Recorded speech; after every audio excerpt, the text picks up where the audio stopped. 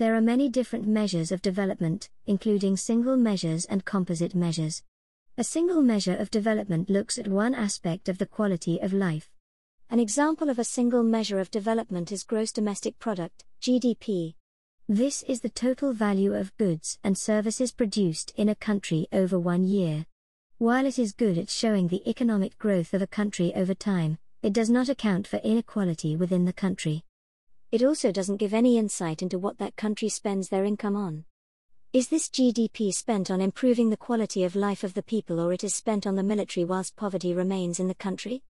According to the International Monetary Fund, 2018, ranked on their GDP, the biggest economies in the world are the United States, China, and Japan.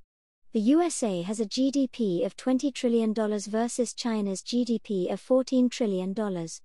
Global rankings of development are different when examining life expectancy rather than GDP. According to the World Health Organization, Japan tops the ranking with a life expectancy of 84.2 years, whilst America is outside of the top 10 with 78.5 years.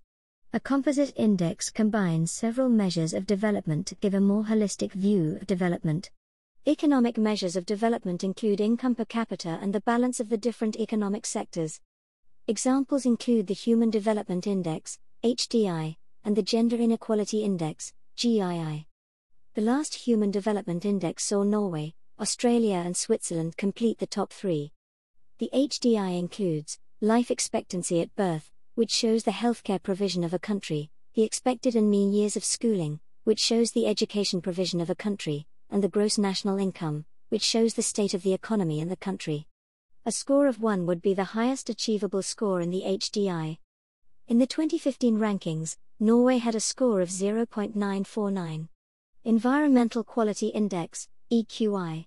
The EQI looks at a number of environmental factors together. An example of one factor would be air pollution measures. Hey everyone, thanks for taking the time to listen to this episode. I hope it was useful for your learning. Make sure you consolidate your knowledge by clicking the link in the bio to be taken to the free online course. Good luck with your studies!